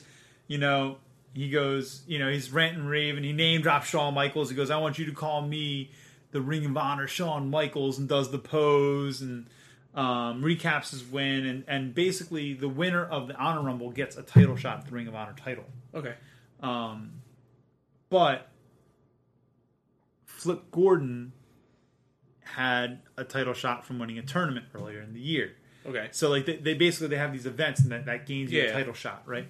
So basically he puts everybody on notice that he's coming after Taven, but first he's going to feud with Jay Lethal. He called out Jay Lethal, who just lost the belt to Taven at G1 Supercard. So I think that's good. You have one number one contender lined up. You have another number one contender for whoever wins that match. But right now they're going to go fight with the former champion. It kind of keeps everybody moving forward. I think that's a great way to do it. Nobody sits around waiting. Right. Then we had a squash match with a debut guy named Flex Simmons versus Josh Woods. Woods won. It was an okay match, but it was a squash match. Yeah. We had a wrap-up interview with Woods. Then we had Shane Baylor versus Bandito. And first of all, and I'm going to go back to the commentary team again about kicks.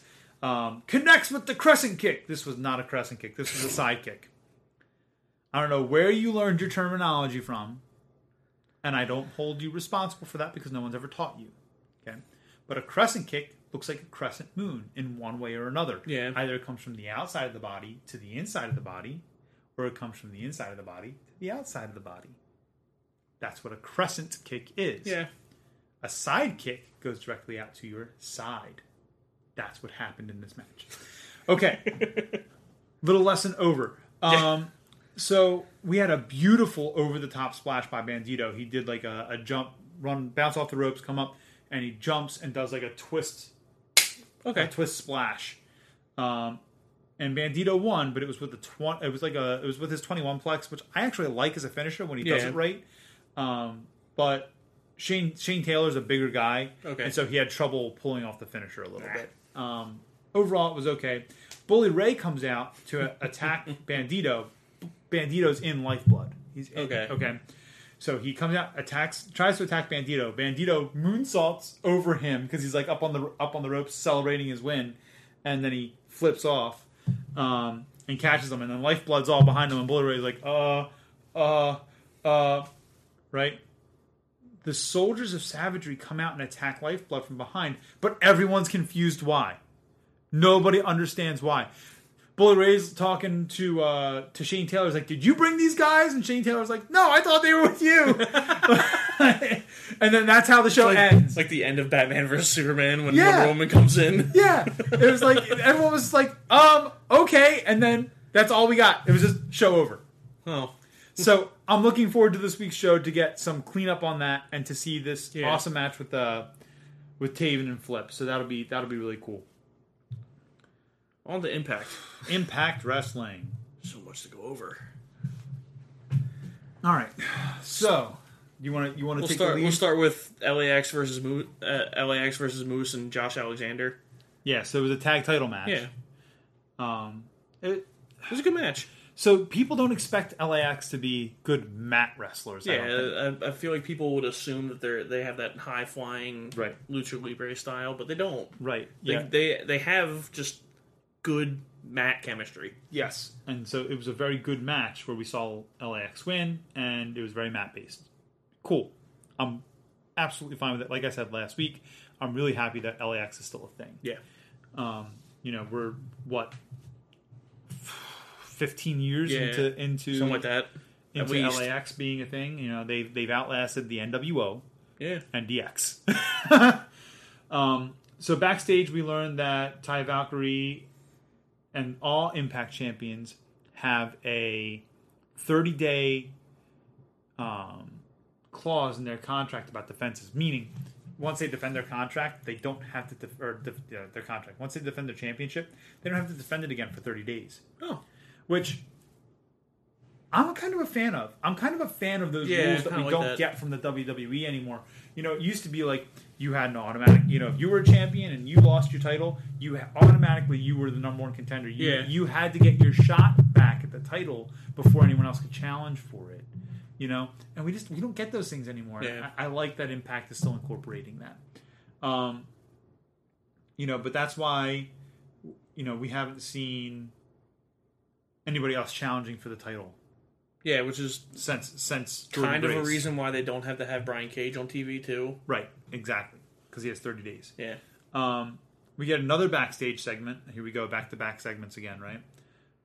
With Tommy Dreamer. It's okay though. It's Tommy Dreamer. Because Tommy Dreamer. So this promo started okay. Yeah. Talking about what was going on. And then it went off the rails. Like Dreamer's like, I'm proud to be with this woman and this Asian man and this black man. Like he's just like going off the rails, and I'm like, Impact. Like I get it. He's Tommy Dreamer, but I love you, Tommy. I've loved you since I was a kid. I still love you now. But what? Why? All right. Anyway. Yeah.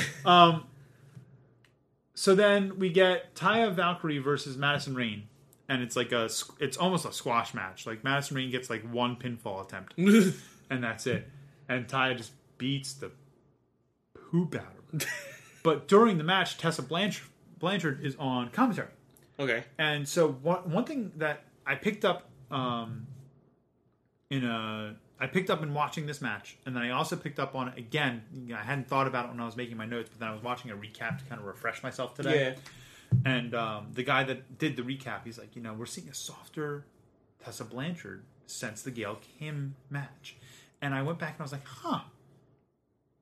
I kind of agree with that. And I'm okay with it. I think she'll still be like tough as nails, Tessa Blanchard in the ring.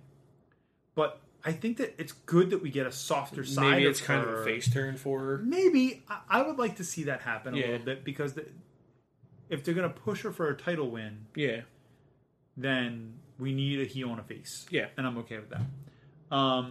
Then we get a Rosemary segment where it was kind of cool. She challenges Su Yung to a demon collar match. Yeah, listen.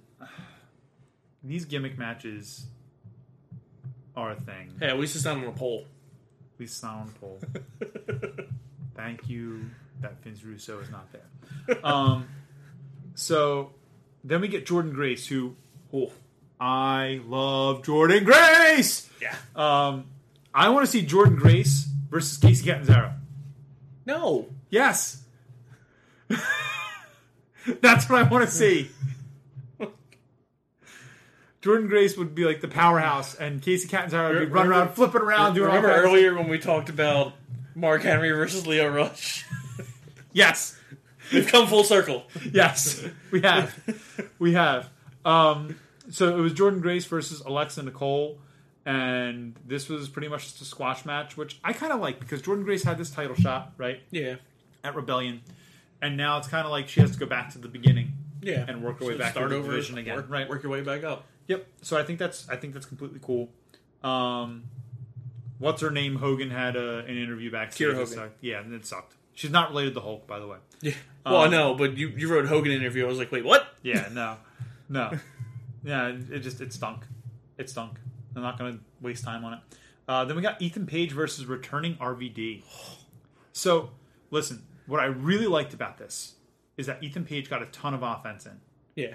And that shows me, because RVD could walk in and say, listen, I'm RVD. I'm going to win. You're going to give me another title reign, because he's had one there before, you know, when it was TNA.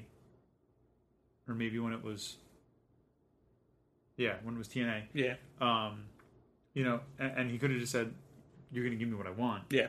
But ultimately, he really helped build Ethan Page in this match. Yeah. Made him look like Ethan Page was taking him to his limit, and then he got the win anyway, but that's okay. And I'm really happy about that in a returning RVD, who doesn't need to wrestle anymore. You know, he's doing this for fun. So that's really cool. The man's in his 50s. Yeah. but he doesn't look like he's aged a day. His hair's a little grayer. That's it. Yeah. You know? So then we get a Mike Eglin interview, and basically what we're getting here now is that just like we got kayfabe Lars Sullivan injured Jeff Hardy. Oh, we forgot to talk about Lars Sullivan in the news. Well, we'll get to it. We'll get to it. We'll get to it when we talk about Raw. Yeah. Because we still have to talk about Raw. Yeah. Eglin says that he hurt Cage, and he brags about that, and then he's the number one contender, yada, yada, yada. It was okay. Yeah. Then we got the Desi Hit Squad versus the Deaners versus the Rascals versus a couple of guys from Border City Wrestling. Yeah. It was a good, fun-filled match. Desi Hit Squad wins. Yeah, they got the win with the roll-up, right? Yeah. And so there's lots of heat on social media about this match, like, why are we booking terrible teams to win? We're not booking terrible teams to win. We're booking teams to win who have had terrible booking. Yeah. The Desi Hit Squad isn't a terrible team. No, just for whatever reason, they had that weird feud with Charlotte Bordeaux, which that is what it is. Booking is booking is booking. You can only do what you're told in the professional wrestling business. Yeah. And look at the Revival. They're doing what they're told. Yeah. Yeah, and so good for them. I urge everybody just to take it easy. Yeah, let it play out. Let's see what happens. And then we had the main event, which was an OVE rules, which essentially means no rules. 8-man Legos. 8-man tag match: Rich Swann, Willie Mack, Falaba, and Tommy Dreamer versus OVE. The moonsault by Dave Christ. Yeah, awesome. Yeah, awesome. They used the worst weapon available in the match.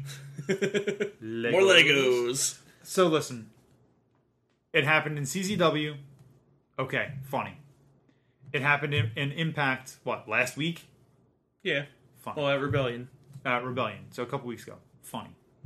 That's what Sami Callihan uses. He doesn't use tacks or glass. He uses Legos. I know, but now it's getting old, which means that in 3 to 5 months WWE will start doing it. But, it is what it is. That means they actually have to have hardcore style matches. Yeah. OVE win. Callahan pins Mac after his pile driver. Good match. Yeah. Solid show. Really happy with it. So I don't know if you saw in the match, but another spot that I thought was insane was Willie Mack does the stunner. Yep. Mm-hmm.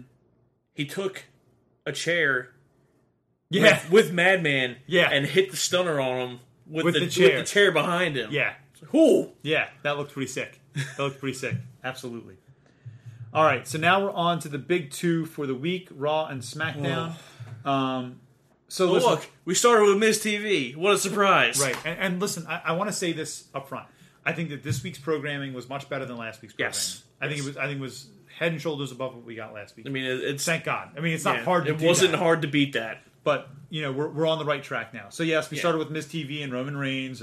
Shane turns into a match with Elias and Lashley. Shane's interrupts said match. Yeah. Miz and Roman win because they beat the crap out of Miz. I get it. Like, Money in the Bank's coming up. Let's tick all the boxes. Okay. Then we got Blue Crown Mojo Rawley. I swear to God, they give him a blue crown and say, "Hey, draw on your face, man. This is your new character. It's a broken mirror." Yeah, it's nice to see him back on TV, though. I mean, I should say back in the ring, because he's been doing the promos with him looking in the mirror. But it's nice to see some, moving forward with him. We'll go with that. Well, I don't necessarily agree, and here's why. I think that he is a talented guy. Whatever Vince sees in him is what Vince wants. So. Yeah. I would like to see. I think there are other people that can get the TV time, and he could be sent to reinvent himself a little bit down in NXT. Yeah. And we would see a better product from him in 2 to 3 years. But it is what it is. Then we had the contract signing for the women's titles matches, both of them at the same time. Yep. Becky posted a really funny tweet about this, where she took a picture of them all sitting at the table, and Becky was sitting there, and it had white writing on the black tablecloth that said "My Twins" and pointed to the titles, and then it said Vince's Twins and pointed to Lacey and Charlotte. Hilarious. That's awesome. Hilarious. Ended up with a botched double power bomb where Lacey apparently didn't know how to do a double powerbomb. Well, she kind of just stood there. Charlotte's trying to pull her up. Becky actually has to pull herself up on Charlotte's head. But they did double powerbomb. It is what it is. Someone went through a table, another contract signing. surprise. Then we got the travesty of the week, where Ricochet lost clean to Baron Corbin. Listen, I get it. Baron Corbin, they see something in him. They want him to be positively viewed. That's never going to happen. No, I mean, he's just... Baron Corbin now is what Roman Reigns was pre-leukemia. Yeah, let's keep going. So, yeah, Baron Corbin is a waste of airtime. Yeah. I was really disappointed to see Ricochet lose again this week. Someone who just debuted on your roster shouldn't be losing again, but that's besides the point. Corbin then tried to climb the ladder, got the case. Ricochet knocked it over. Yeah. Yay! A ladder spot. Hooray. The video package that we got on AJ and Seth. Yeah, there was a lot of old footage in there. Yeah, really cool. I actually really appreciated that package. It was really well done. We got the women's fatal 4-way that we talked about earlier tonight. Yeah. Nikki Cross filled in for Alexa Bliss. The whole thing was that Alexa's luggage was lost and she didn't have her ring gear, so Nikki, she was like, "Oh, Nikki, you can do it." Yeah. Turns out she's hurt. Yeah. And now we're getting Nikki in Money in the Bank as well. Yep. Then we got a fantastic Give match. me more of this. Ray versus Cesaro. And it was so awesome. Yeah. Awesome. We got another, as always, great promo from Samoa Joe. Joe and Ray for the U.S. title this Sunday. Go ahead. We finally got the payoff of the Funhouse. I know. Oh, I'm curious to see where this is going now. Yeah, and I think that... Good on you. Yes, I think that you guys finally did it right. You finally did it You right. want to talk about how to repackage someone? Oh, there we go. So I read an amusing tweet today. Good job, WWE. I'm an adult, and I loved the bit with Bray Wyatt, but my 9-year-old was scared poopless of it. And I was like, come on now. Listen, it's for everyone. Yeah. PG and up. You have to give the adults something. So if your kid can't handle it, your kid shouldn't be watching it. Guess what? My kid's not watching the WWE with me right now. He's got to learn. Yep. So it is what it is. Good for you, WWE. You did this right. Yeah. Good for you. So that... And then we got the Falls Count Anywhere, Sammy versus Braun. If Sammy wins, he's in Money in the Bank and Braun's out. Right. And so we had Baron Corbin and Drew McIntyre interfere several times. They cost Braun the match. They put him through a ladder. So supposedly there's heat on Braun backstage. I've heard that. And then supposedly... By the way, Sammy won, and Sami Zayn is now in Money in the Bank. Yes. Which I'm happy about. Yeah, I think it makes the match a little more exciting, actually. Yeah. And if you watch the clips of Braun from Raw, he's got this armband right around his bicep. Okay. It's not an elbow pad. It's one of those stabilizers. Yeah. And maybe he's got a bit of an injury there. Meltzer seems to think that he's hurt, but that's not why he was taken out. Well, that he has heat. So it is what it is, man. I mean, at this point in time, it's going to be what it's going to be. Yeah. So it was the end of Raw. Right. We get Sami Zayn there, and then we move on to SmackDown. Another promo to start a show. Hey, yeah, look, and Roman Reigns kicks off this time, and Miz joins him instead of the other way around. It's almost the same, but it's not. Oh my god, it's infuriating. Why can't we just start the shows with a match? That would be a beautiful thing. But because it is a wrestling show, right? But not. No, it's not. It's a sports entertainment show. We have to be entertained first. I'm sorry. So Roman kicks off. Miz comes out, cuts a promo on Shane. Shane and Elias come out, and then they're joined by Daniel Bryan and Rowan. And then they all come down and attack, and the Usos make the save. Yada yada yada. By the way, the Usos are getting a shot at the SmackDown Tag Team titles. Yeah, but they're on Raw. But the brand extension's still a thing, right? The brand split's still a thing. Wild card rule. Got it. So basically that gets turned into an announced match later, handicap match. We'll talk about that. They take the Miz out because we'll get to that. We'll talk about that in a few minutes. So then we got a fatal 4-way between Ali, Andrade, Orton, and Finn Balor.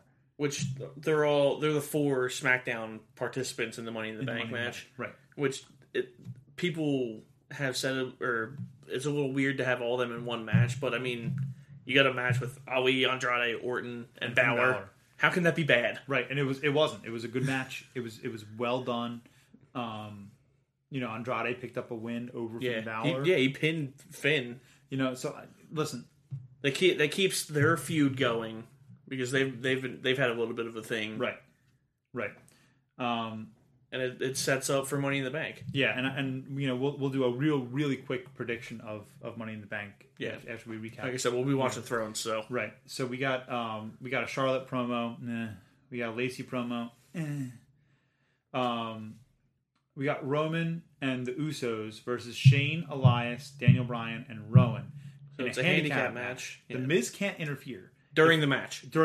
If he does, then his match with Shane gets thrown out. Oh, that's right. So Shane gets the win, which he hit the what he hit the coast to coast on one of the Usos. And so listen, if you follow us on Twitter, you probably saw I was tweeting out for SmackDown, and you probably saw me tweet, and half the WWE universe just sighed a big sigh because we were subjected to another Shane McMahon match. Yep. Listen, I get that Shane McMahon can wrestle.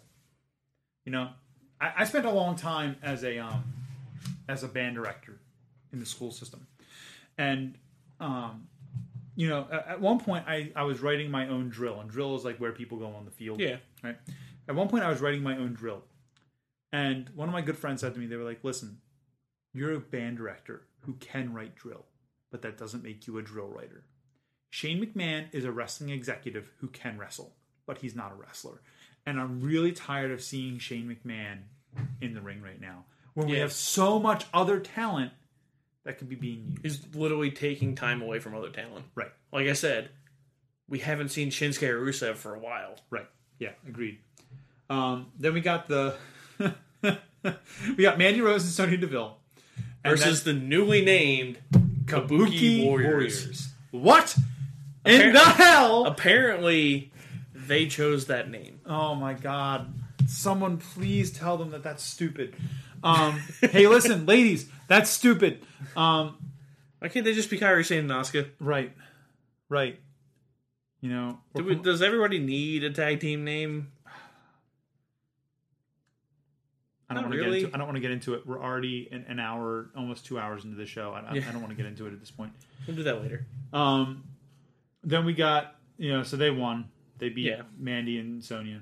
And then the end of the show was supposed to be the KO show, right? Yeah, but Kofi wasn't waiting around, so he went out there and was like, "Hey, KO, come on, we'll talk about this." And KO said no. Then Kofi's like, "Hey, come here." And KO's like, "Yeah." And KO finally comes out. They get into it a little bit, and Sami Zayn comes out and attacks from behind. Because heels all have to be friends. Yeah. But is what it is.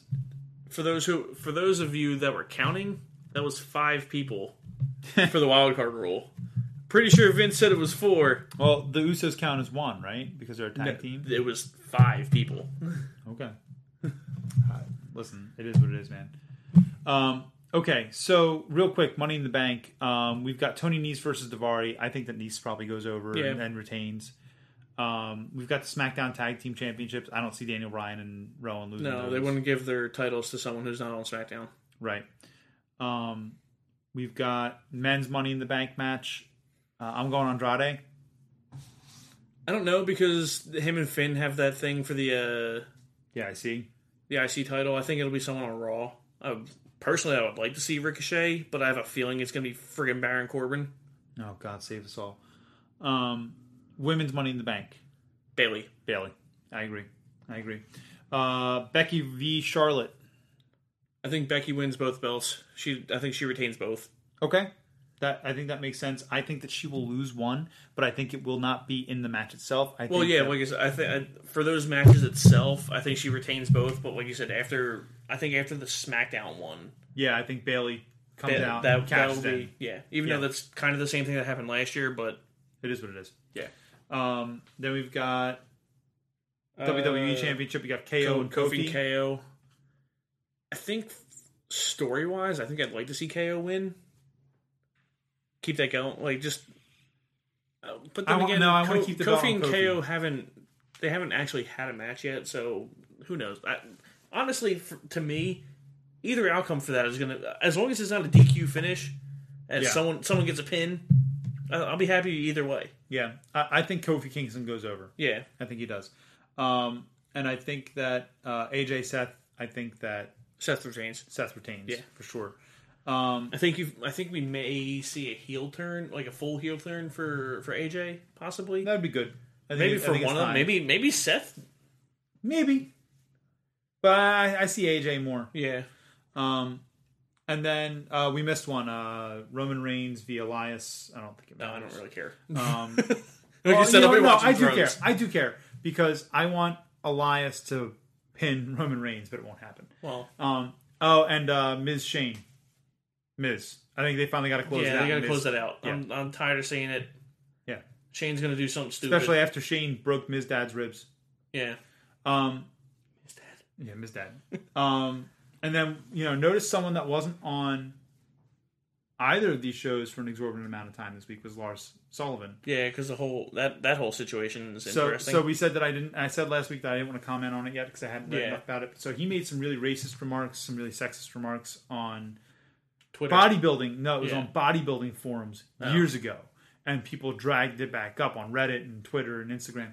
And so someone actually sent it out to Mars, who's the company that owns Snickers. Yeah. Right? And they're a big time sponsor for WWE. Yeah. And so they pressured WWE a little bit. So WWE ended up fining him $100,000. Yeah. And sending him to cultural sensitivity training. Yep. And you know what? I'm fine. Them. Yeah. I'm fine. WWE said, okay, we understand the public opinion about this. Yeah. We understand he did something wrong. He understands he did something wrong. Yeah. He apologized for it publicly. Okay, we're fining you. We're making you do this training. Move on. Yeah. I'm good. It's better than Hulk's, I'm sorry I got caught. So that's that. All right, so last week we surpassed 250 followers. This week we hit 350 followers on Twitter. Thank you so much for that.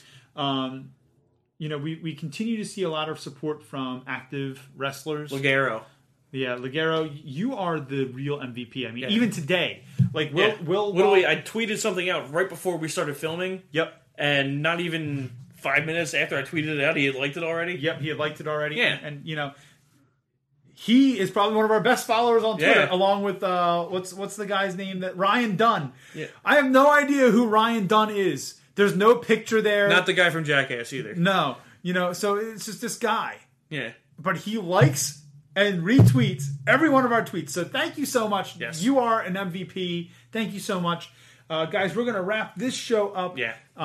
Please. We went for a while on this one. We did. We had a lot to cover, though. We had a lot to cover. So next week we'll be back to just covering 1 week's worth of stuff, which will really help us out with timing. Thank you so much again for tuning in with us this week. Again, there will be timestamps down the bottom. I should have said that at the beginning. Yeah. But thank you so much for being here with us today. Please remember to like, comment, share, subscribe to the channel. Follow us on Twitter, Will and Ted, WreWind. Okay, and thank you again so much for being with us today, guys. Rock on, and we will see you next time.